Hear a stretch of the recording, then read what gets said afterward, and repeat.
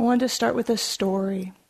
And the story is about Prince Siddhartha when he was a youth. So, in his teens, and he was out taking a walk with his cousin Devadatta in the fields. And on that particular day that they were taking a walk, a majestic white swan flew over the fields. So beautiful. And Siddhartha was looking at it with awe as Devadatta was pulling out his arrow and his bow and shooting the swan. The swan fell out of the sky and hit the ground, and both of those youths ran towards this swan. Prince Siddhartha got there first, and he quickly removed the arrow from the swan's wounded wing and put some cool leaves on it, to try to heal this injury that had happened, while Devadatta ran up behind him and was very angry and said, "That's my swan. What are you doing trying to heal my swan?" And Prince Siddhartha calmly looked at Devadatta and said, "Cousin, if the swan had been killed, then he would be yours by right. But because the swan was not killed, whoever reached the swan first is its owner and belongs to them. And I reached the swan first." And he kept taking care of the swan and holding it and soothing it. And Devadatta got even more angry and ran off in a huff saying, "But it's my swan." So that was the birthing moment of a very adversarial relationship between Prince Siddhartha, who later became the Buddha, and his cousin Devadatta that lasted for the rest of their lives.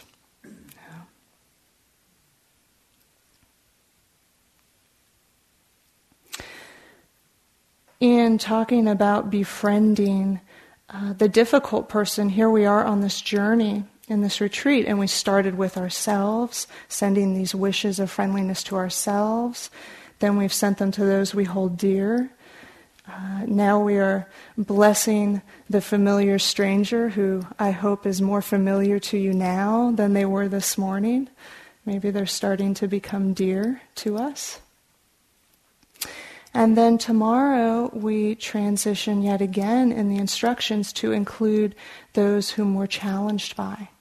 And then further in the retreat we will open it up to the possibility that we can include more and more beings in this heart of befriending. But tomorrow's instructions are on this infamous difficult person. And I know from being involved with this metta retreat for so many years that every year some of us come to this retreat actually purposefully just to work with the difficult person. We've got someone or a couple of someones and we think, I'll go on a metta retreat and work that out. I need a whole week. Of course, we sometimes we need a whole life. It's mysterious how the relationship transforms with those we're challenged by.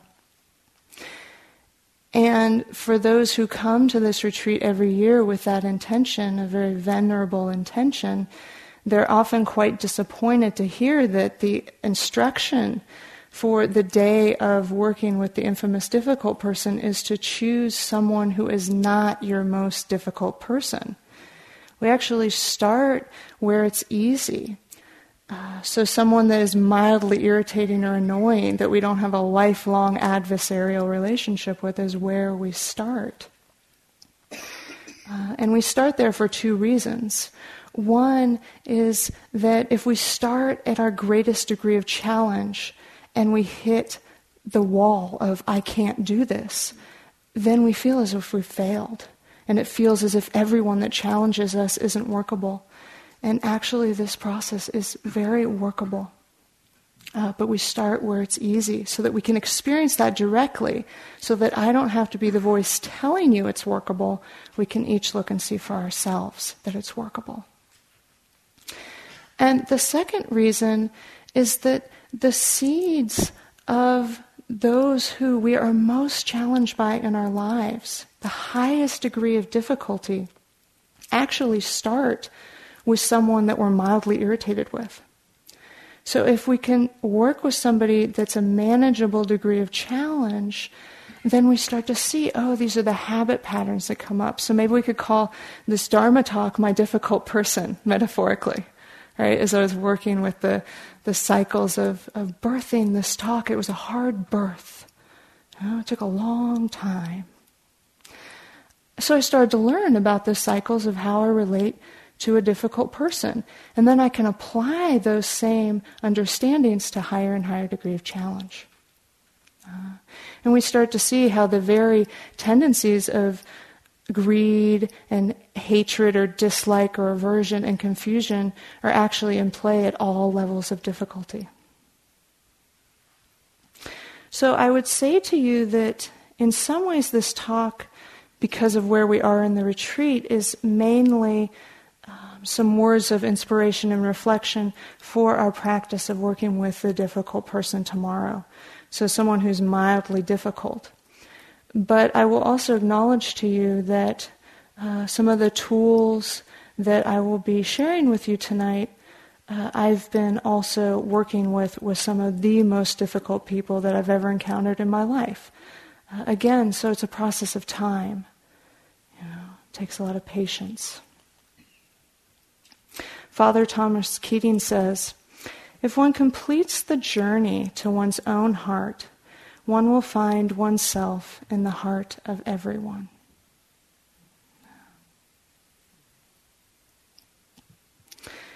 So, who are the difficult people? I'm sure even just saying difficult person as often as I have already in the last 10 minutes, you've already got yours in mind. Our muse, as Heather Martin calls it. So a first category of difficult people would be those who are mildly annoying, those who slight us, those who set off our sense of protecting I and mine.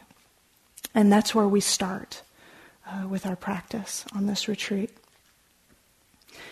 It also feels very important to acknowledge that each of us carries, in one way or another in our being, those deeper wounds. Those who have harmed us, sometimes it feels like irreparably. And unless it changes, I believe that Sylvia will be talking a little bit more about that category further on in our journey of this retreat. Another category of difficult people are a little more complex, and it appears as somebody who is challenging to us, but there's more to the story. And the more to the story usually involves a kind of collective difficult group.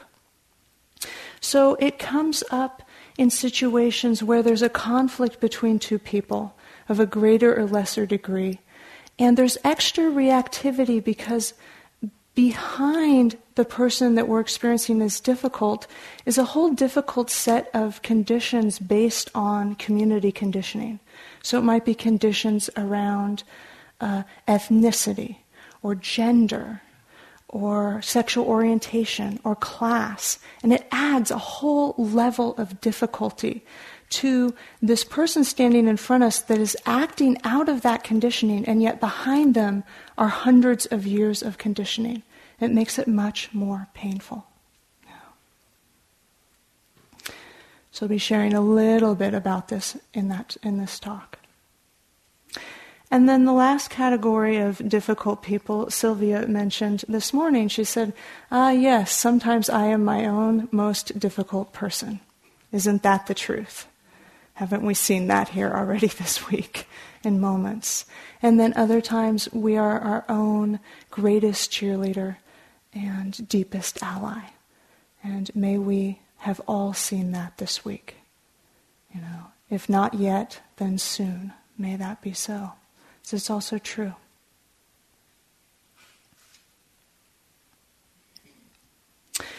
So I was thinking about how to approach this topic, and I'm going to be talking about kind of different reflections and tools and ways of approaching our journey with those we find challenging in terms of mind, heart, and body. And that's just for the purpose of laying it out clearly. We know by now that mind, heart, and body are intimately intertwined, and in any given moment of meditation, we are working all those levels.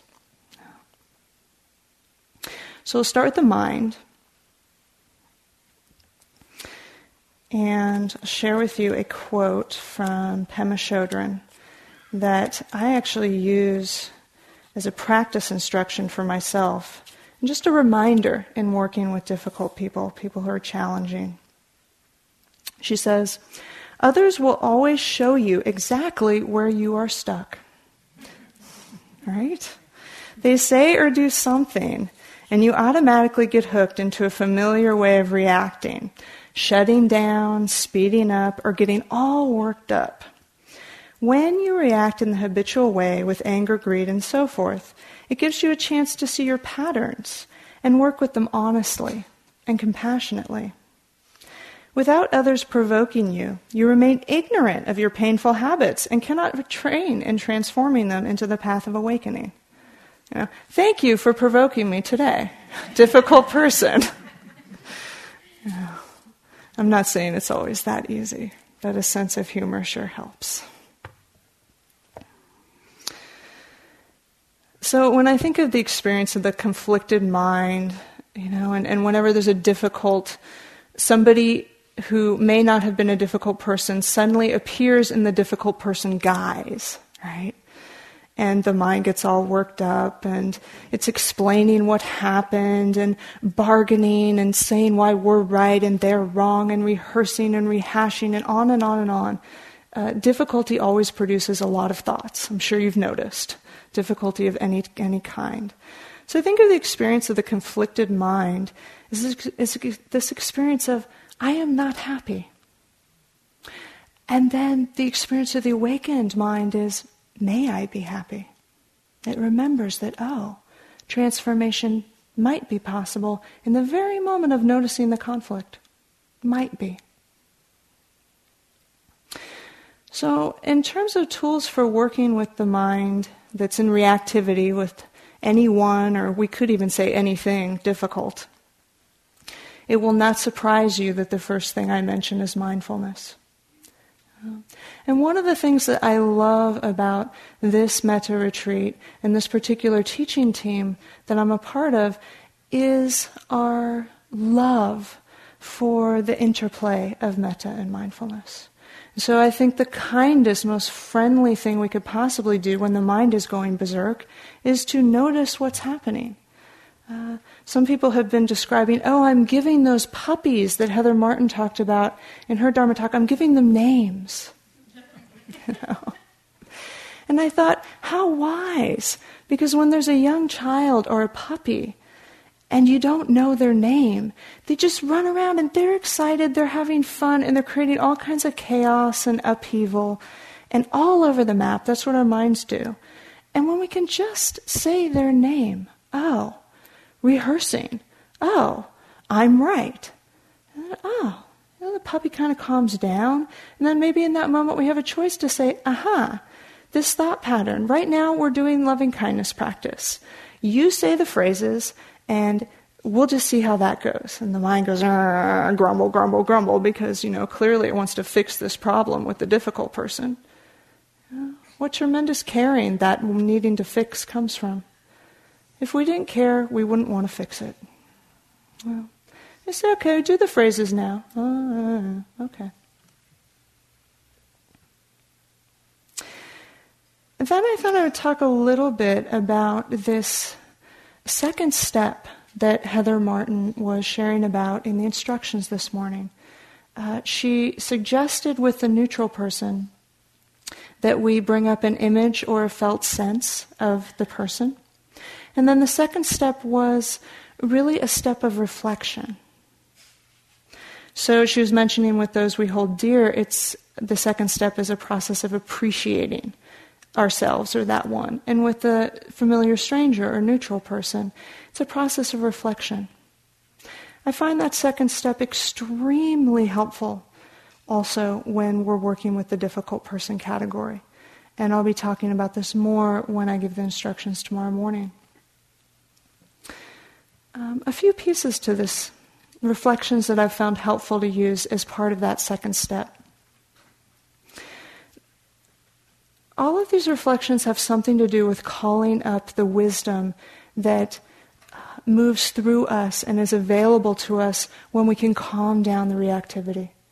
Whenever anything's challenging, reactivity increases. When we can calm it down, wisdom is available. So these are reflections that invoke wisdom to arise. And the first one is about change. And it's reflecting on changing relationships. And I want to tell you a little bit about the teacher who taught me this practice, because she's such a testament to me of how to work with difficult people who are backed with difficult conditioning. Okay. So her name is Kelson Wangmo, and I studied with her in fall of 2010 in Dharamsala, India. So that's the seat of His Holiness the Dalai Lama in exile. And I studied with her the entire fall, and she taught me this teaching and many other teachings. She is a nun. She's been a nun since she was 18 years old, and she's probably around 40 now. Incredible scholar and incredible teacher. And she's been studying these teachings her whole life. This is all she does. And in the Tibetan tradition, they have a series of degrees that one can achieve through study. And one of those degrees is called a Geshe degree. It's basically the equivalent of 4 PhDs, because it takes 18 years to get to the first level of a Geshe degree. And then there are more levels after that. Yeah. So advanced study. She finished her 18 years of study soon before I met her. But there was this problem. They hadn't conferred on her the title of Geshe yet. And the reason they had not conferred on her the title of Geshe is there'd never been a Western woman who had done that level of study before. And the tradition comes out of a lineage of patriarchy. And so the monks were looking at each other what to do. When I talked to her about this, it'd be so easy to have righteous indignation about that. How could they? But I thought, I'm going to ask her what her experience is. So I did. I said, what's it like to not have the title of Geshe when you have a Geshe degree? And she said, it takes so long for this conditioning to be created. Hundreds of years for these belief systems to be set and lived.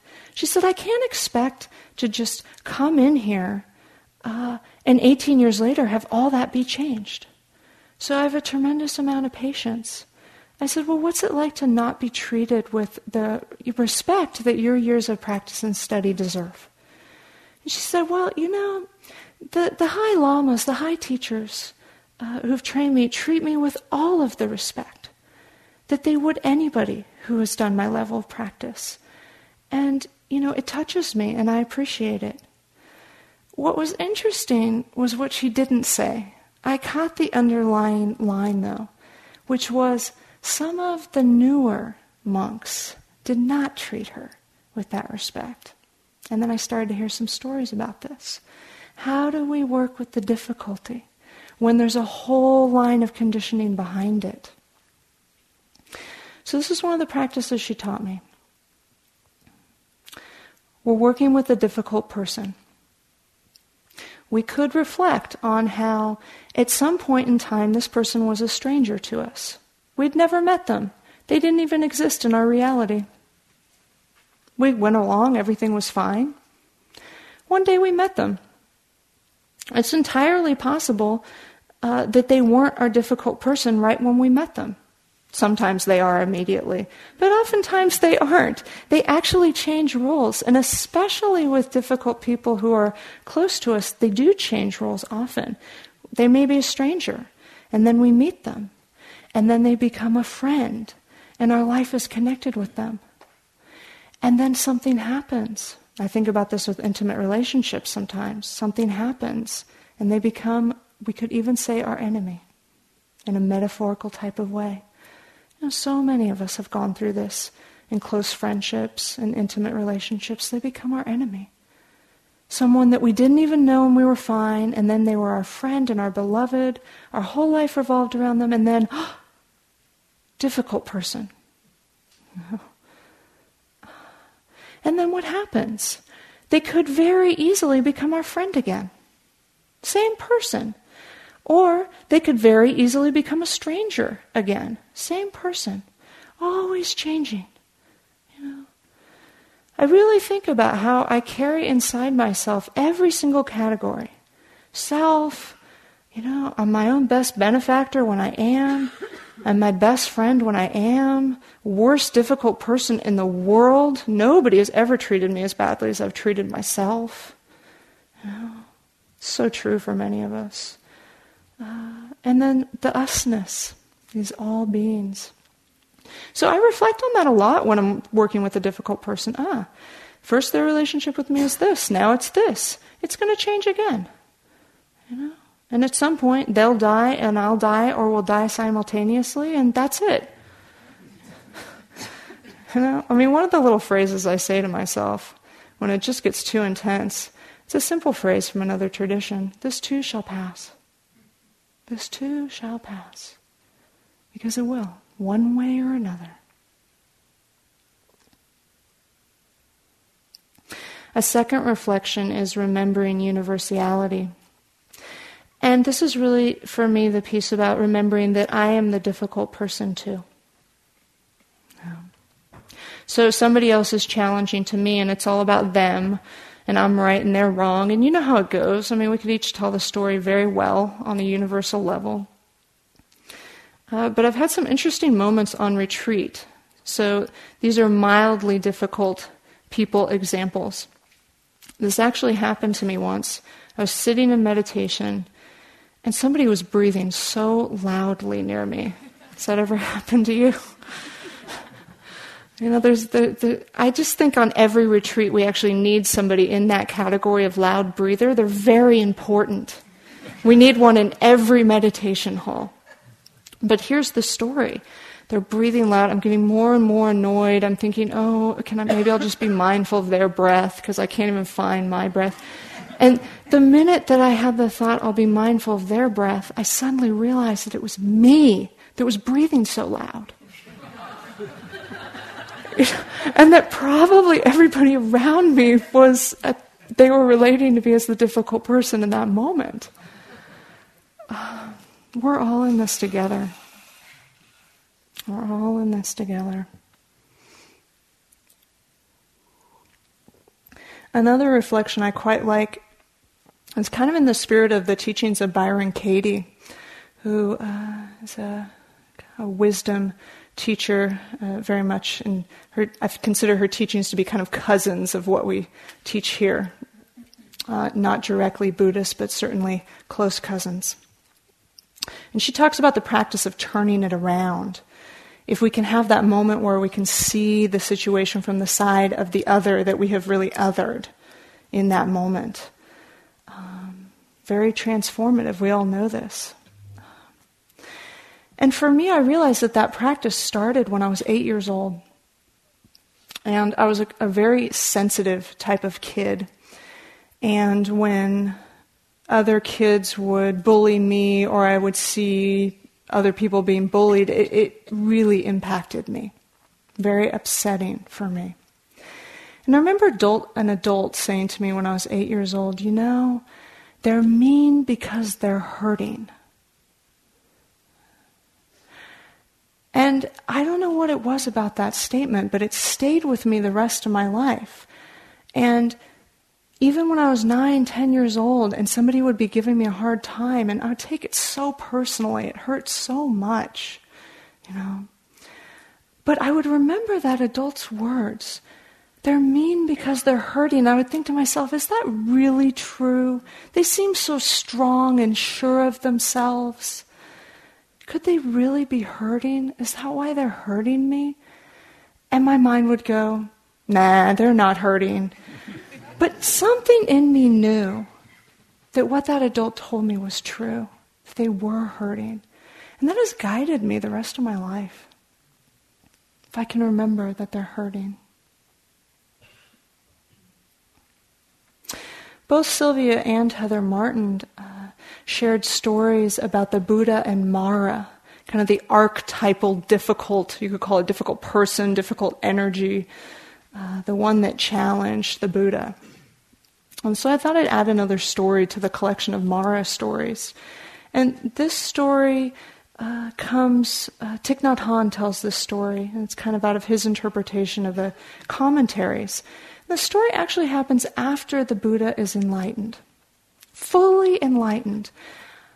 I personally am so reassured that the way that the teachings have been presented to us is that Mara still comes and visits the Buddha after the Buddha is enlightened.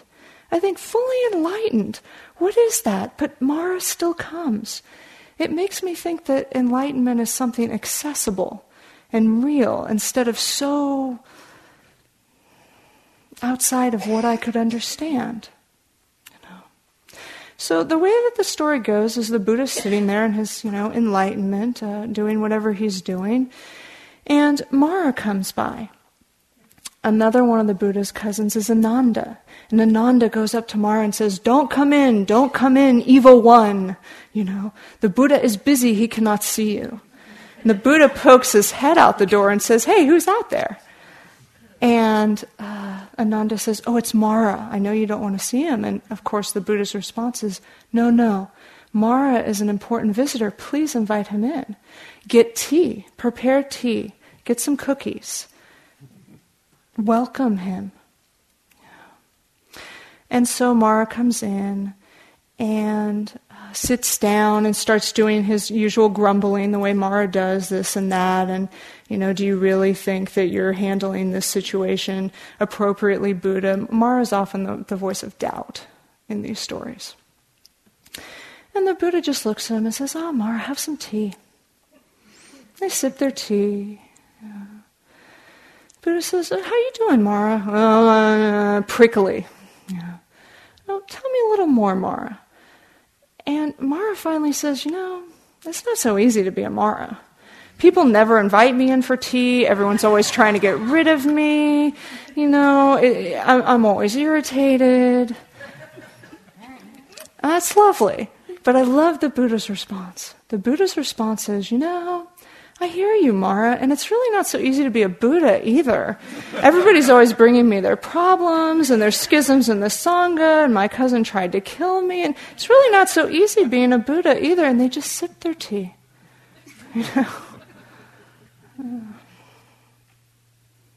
Might we be able to do that with our difficulty, our difficult one? Sometimes when I'm working with a difficult person internally, I like to think about, I wonder how they would resolve this conflict. If clearly I can tell they're having a difficulty with me too, I'll think, I wonder how they would resolve this conflict. And then sometimes intuition or wisdom will come to me, and it's totally outside my habit pattern. I'll think, oh, they would do this. And then I think, well, I would never do that. And then I think, well, actually, it's a really skillful response. It's just outside of my box. What if I tried it? I've actually had a couple situations resolved that way. But it means stepping outside of our protected, boxed-in sense of self and connecting.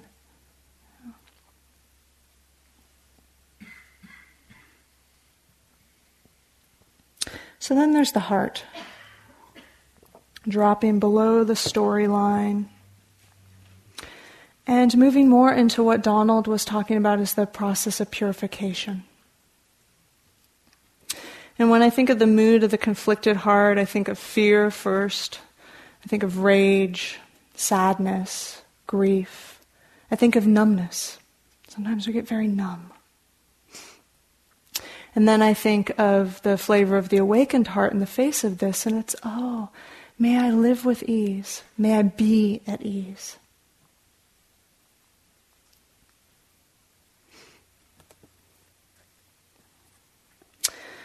So, a different quote from Pema Chodron. And it's about naming the emotion and then dropping down into the body and feeling it. She says, difficult people are the greatest teachers. Aspiring to rejoice in their good fortune is an opportunity to investigate our reactions and our strategies. How do we react to their good luck, good health, good news? With envy, fear, anger? What is our strategy for moving away from what we feel? Revenge? Self-denegation? What stories do we tell ourselves about it? She's a snob. I'm a failure. These reaction strategies and storylines are what cocoons and prison walls are made of. Then, right on the spot, we can go beneath the words to the nonverbal experience of the emotion. What's happening in our hearts, in our shoulders, in our guts? Abiding with the physical sensation is radically different from sticking to the storyline. It requires appreciation for this very moment. That's metta, right? It is a way of relaxing, a way to train in softening rather than hardening. It allows the ground of limitless joy, basic goodness, to shine through. And that's really what we've all been doing here. So important. We just feel it over and over again, and it feels like it's never going to change. But it does. And that's why I love having a week on retreat together. So we really start to see that the most ingrained emotions living in here, all these knots, have moments where they aren't there. And we have time and space to see that directly. When it comes to the emotional world of the heart and difficulty, the flavor of compassion always feels the most relevant to me. And in my own meditation practice, when there was extreme difficulty, and I have to say for me, whether it was a difficult person, and I came into meditation practice with some very challenging kind of core relationships I was working with, or just the difficulty of being human. It was all the same. But I did a lot of metta practices early years. I've actually done 50% Brahma Vihara practice and 50% insight meditation practice the whole 2 decades of my practice life. It's always been 50-50. And this piece about compassion, because when things got really difficult, and I'd be trying to say to them, may you be happy or feel happy, may I be happy. It was like, forget it. I'm not happy, and I'm not happy with them, and this is unmanageable. So how do I make it manageable? And what I saw really clearly was, if I go down to the caring, that I wouldn't even be trying to do something like this if I didn't care. I can say, oh, I'm in pain. I care. I care about this pain. Through the caring, may the pain be eased. That felt like the most authentic phrases for me. And those are the compassion phrases. And there are times, yes, we're saying on this retreat, that you choose a set of phrases and stick with them through the whole retreat. It's very beneficial. But there may be a moment for you sometime in this process where the difficulty level goes beyond what is bearable, and the wisest thing to do is just to notice, I am in pain. You know, Sylvia, sweetheart, you're in pain. We can all hear Sylvia's voice. Sweetheart, you're in pain. I care. I care about this pain. Through the caring, may the pain be eased. And just the truth of that then allows us to move back and go, may I wish myself well in this moment. Because I cannot turn to the difficult person in this moment. Right here is where the difficulty is. And in the end, it's not me and them, it's us. So wherever we direct it is okay.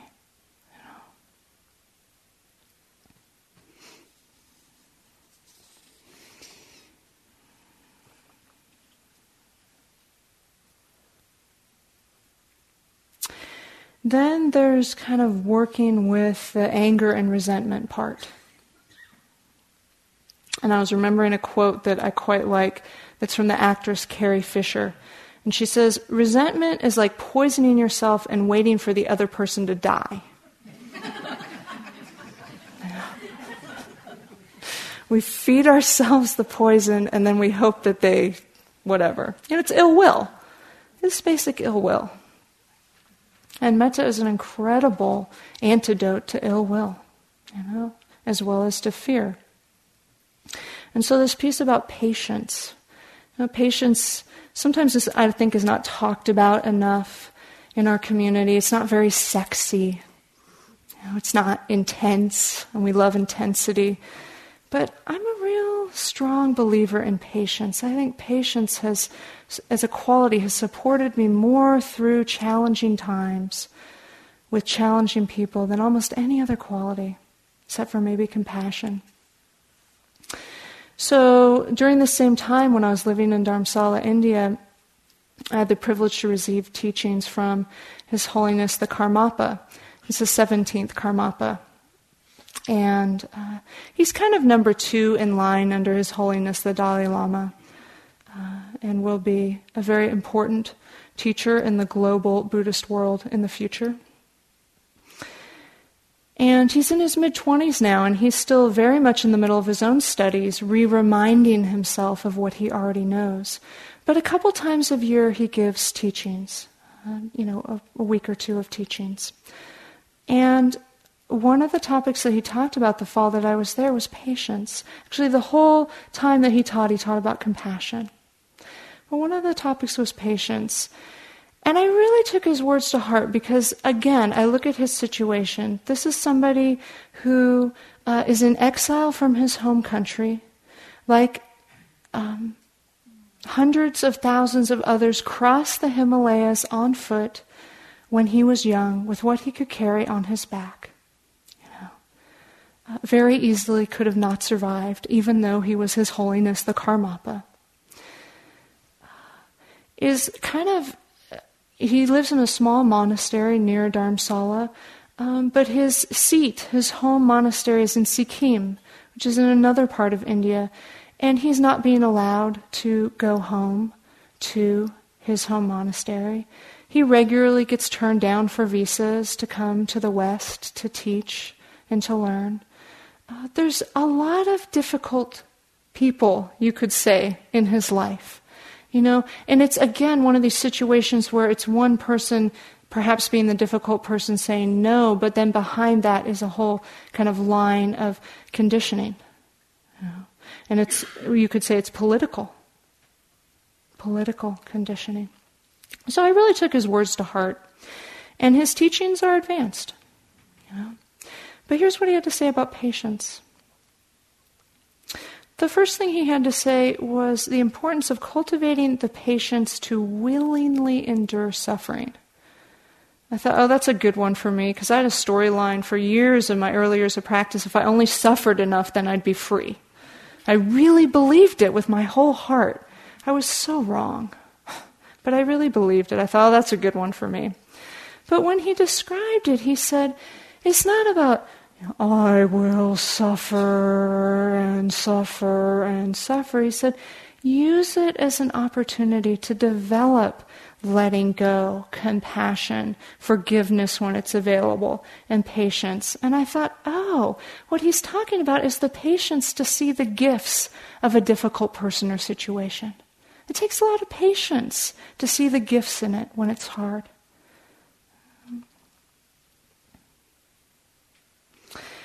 He also talked about the patience that it takes to over and over again kind of soothe the angry thoughts, so that the reactivity can die down enough that the energy that is fueling the anger can be used for a skillful response. Now this is brilliant. It's not saying roll over. It's saying quiet the reactivity so that we can respond with full power and wisdom. It takes a lot of patience to do that because we have to quiet it and calm it over and over again. We just think we've got a handle on our difficult person, and then all the stories bubble up again. And then the last thing he talked about was what he called the patience of not retaliating. Now, he did not say the patience of not responding. I want to be really clear. Responding with wisdom and engagement and all of our tools is mandatory in this world right now. But there's a difference between responding and retaliating. He said it takes great patience to not retaliate when we're set off. And that in fact, there might be a possibility that we could have compassion for the very people that are setting us off. Because, and it goes right back to what the adult said to me when I was 8 years old, they are hurting us because they are in pain. So could we open to that compassion and feel our collective pain, and then out of the non-reactivity of doing that say, and now I'm going to say this thing, set this boundary, make this action that is skillful.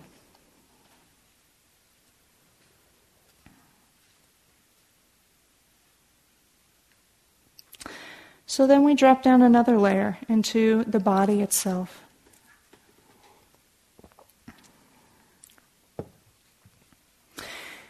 And what I have great interest in terms of working with both mindfulness and metta with difficult people, person, circumstance, is this whole shared experience of our nervous system. Because when we get reactive about someone, our nervous system gets charged up. And we all know that we have 3 basic responses, which are fight, flight, and freeze. It is very helpful to notice, even if we aren't in a full fight, flight, or freeze response, which one is predominant when we're feeling reactive. And it's a real invitation to drop the attention down into the body, because our adult minds cannot talk the fight, flight, freeze response down. That's not how it works. We actually have to be with it in the body itself. And to do that, we need skillful tools so that we don't just do this revving that keeps going and going and going and feeding the revving. So I've been very interested in this and kind of casually developing a whole body of mindfulness and metta tools around this issue of the nervous system. I'm just going to mention a couple right now that seem to work for a lot of people in a lot of different situations. One is ground. It's probably going to be no surprise to you. I mean, even the Buddha-to-be knew this when he was getting most rocked by Mara when he was sitting under the Bodhi tree. You know, when Mara threw the worst Mara could come up with at the Buddha-to-be, what did the Buddha do? Well, he took his right hand and put it on the earth and said, "The earth is my witness to all of these skillful intentions and actions and my right to be free in this moment." We can do this. You know, and I do. When I'm being rocked, when I'm working with a difficult person, I put my hand on the earth and I feel it. So, you know, the earth is large enough to hold this. It might feel unworkable to me. The earth is vast. Yeah. And if I don't put my hand on the earth, another really helpful technique is just to bring, in the spirit of kindness, attention down in the body. Because when we get reactive, energy moves up. So if we bring attention down in the body and feel our feet, for example, or our hands, it helps the nervous system settle. When the nervous system settles, the emotions become more workable. When the emotions become more workable, the thoughts aren't as strong and incessant. When the thoughts aren't as strong and incessant, then we can remember to do the metta phrases. That's just one progression. I could have gone the other way. They're all interconnected. Something else that seems to be very helpful for many people, these dual qualities of grounding and spaciousness. When I think of spaciousness, it's really in the spirit of may I feel safe, may I be safe. And so I love how so many of you have been talking about, you know, walking on the land and getting this sense of spaciousness. The sky is vast, the earth is vast, the sky is vast. Or you walk under your favorite tree and take refuge there. You know. And sometimes it's really, whether it's asking nature or asking something that we feel to be larger than our contracted sense of self, to hold us in the difficulty. So that we don't get stuck in our smallness, which feels so unmanageable sometimes.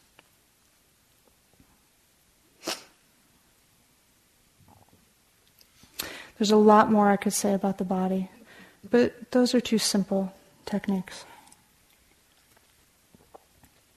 So as we move through our journey and stay committed to our process and drink in when it's delightful and bring up patience when it's hard and compassion, of course, what is birthing through all of us is a little more or a lot more acceptance, equanimity, compassion, our usness, our interdependence, forgiveness. And I want to say just a word about forgiveness because it's such a tricky one and it always comes up on metta retreats. It really deserves a whole Dharma talk, and some years we give a whole Dharma talk on forgiveness.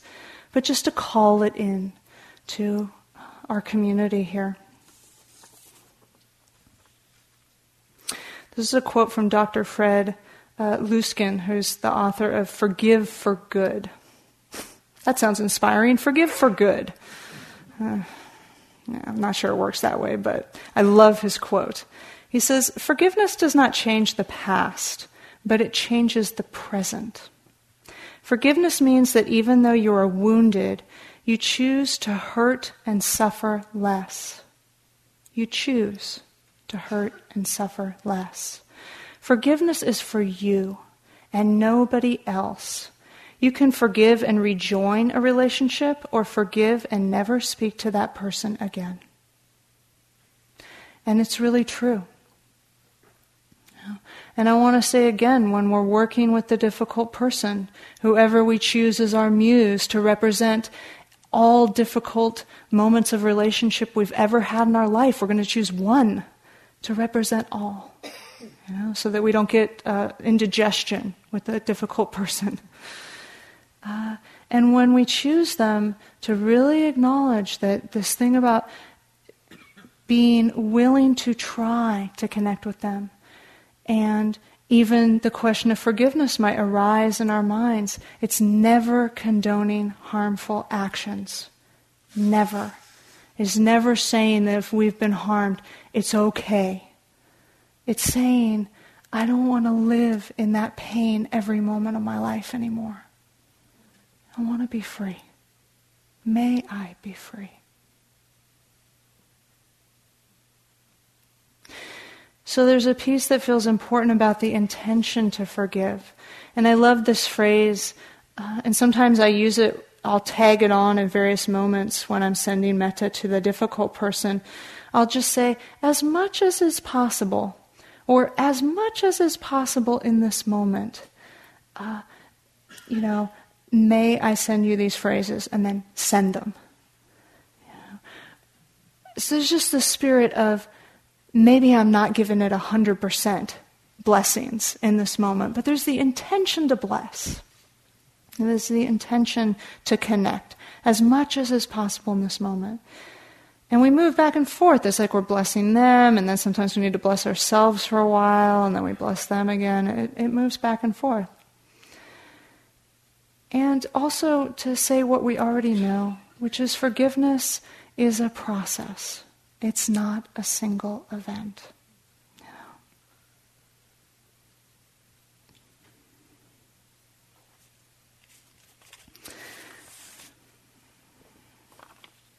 Recently I was reading, I never read the novel The Kite Runner. I'm sure some of you have. It's set in Afghanistan, and I don't want to give away the story for those of you that haven't read it, but it's about a youth, Amir, and his growing up in Afghanistan before the wars, before the Russians invaded. And his process of growing up in that culture and his family relationships. And the reason that I bring it up is there's this incredible quote from this book about forgiveness that I feel is very apt. And he was working around, his father had died, and he discovered after his father died that his father told him basically every day of his life was lying to him about something so fundamental that when he discovered the truth, it changed his whole life. It was one of those. And we have those in our family systems, many of us. And so he's working, and his father had died, and he's working with forgiveness. And he was living at the States at the time that he discovered this, and he had to go back to the motherland of Afghanistan and have some adventures and talk to some people and work this out. But he had this insight.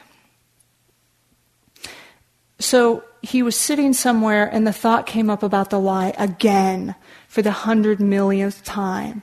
But this is what happened this time when the thought came up. He said, "Then I realized something.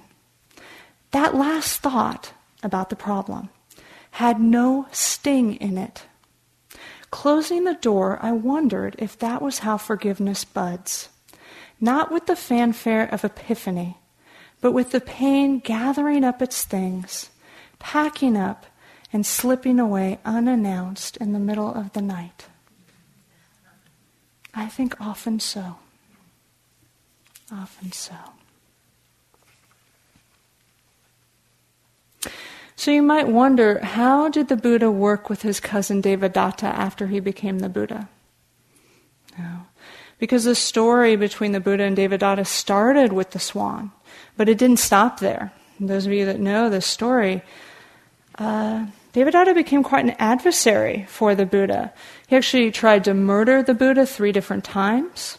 The first time he sent assassins who came into the presence of the Buddha and couldn't commit their act.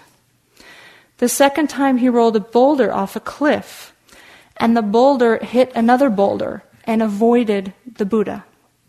But a chip from that boulder sprung out and cut his foot, and so he was caused harm in this murder attempt. And the third time, Devadatta sent a mad elephant out when the Buddha was walking for his food, his alms round. And this elephant had killed others and sent him out to run over the Buddha.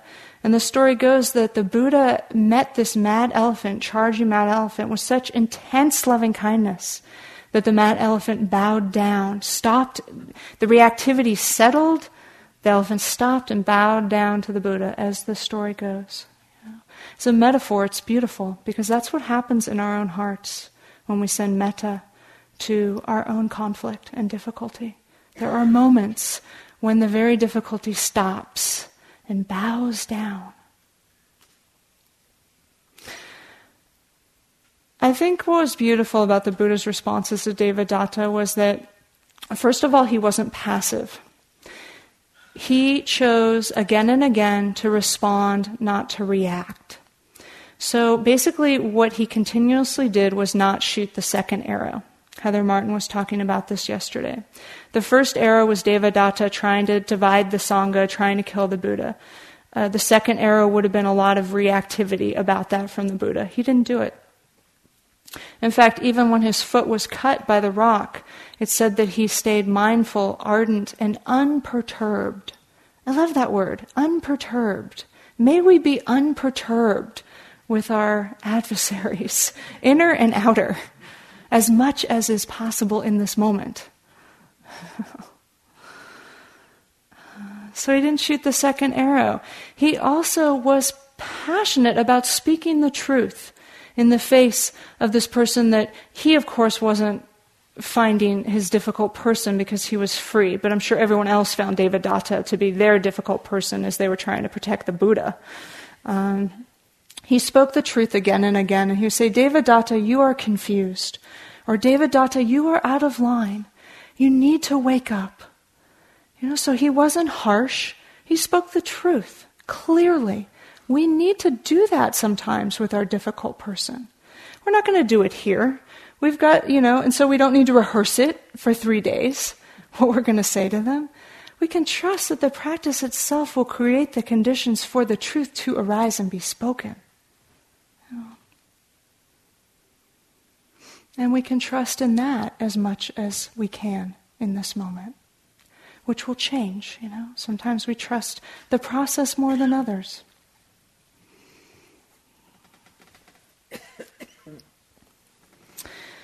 So I want to end with a quote that's by another, somebody who is definitely a hero in working with difficult people.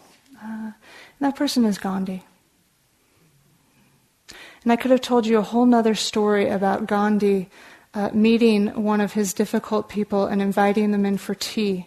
Instead of having an argument, he invited one of the people he was having difficulty with in for tea. And they sat together and they talked. And out of that talk, new conditions arose for freedom in India. So this isn't just the story of the Buddha. We can do this. We could sit down with someone and have a cup of tea. Not our hardest, the mildly irritating one. So I'm not asking you to believe this quote, I just find it highly inspiring. And I think about this quote in terms of inner and outer difficult ones. He says, "When I despair, I remember that all through history, the way of truth and love has always won. There have been tyrants and murderers, and for a time they can seem invincible, but in the end, they always fall. Think of it, always."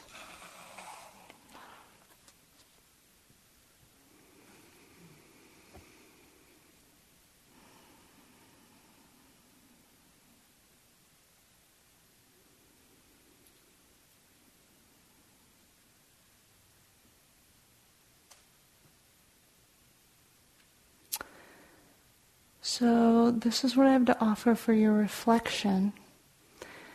And I really want to thank you from the bottom of my heart for your willingness to meet the difficulty. If everyone on this planet was willing to meet the difficulty the way that we are, the world would be a different place. So thank you.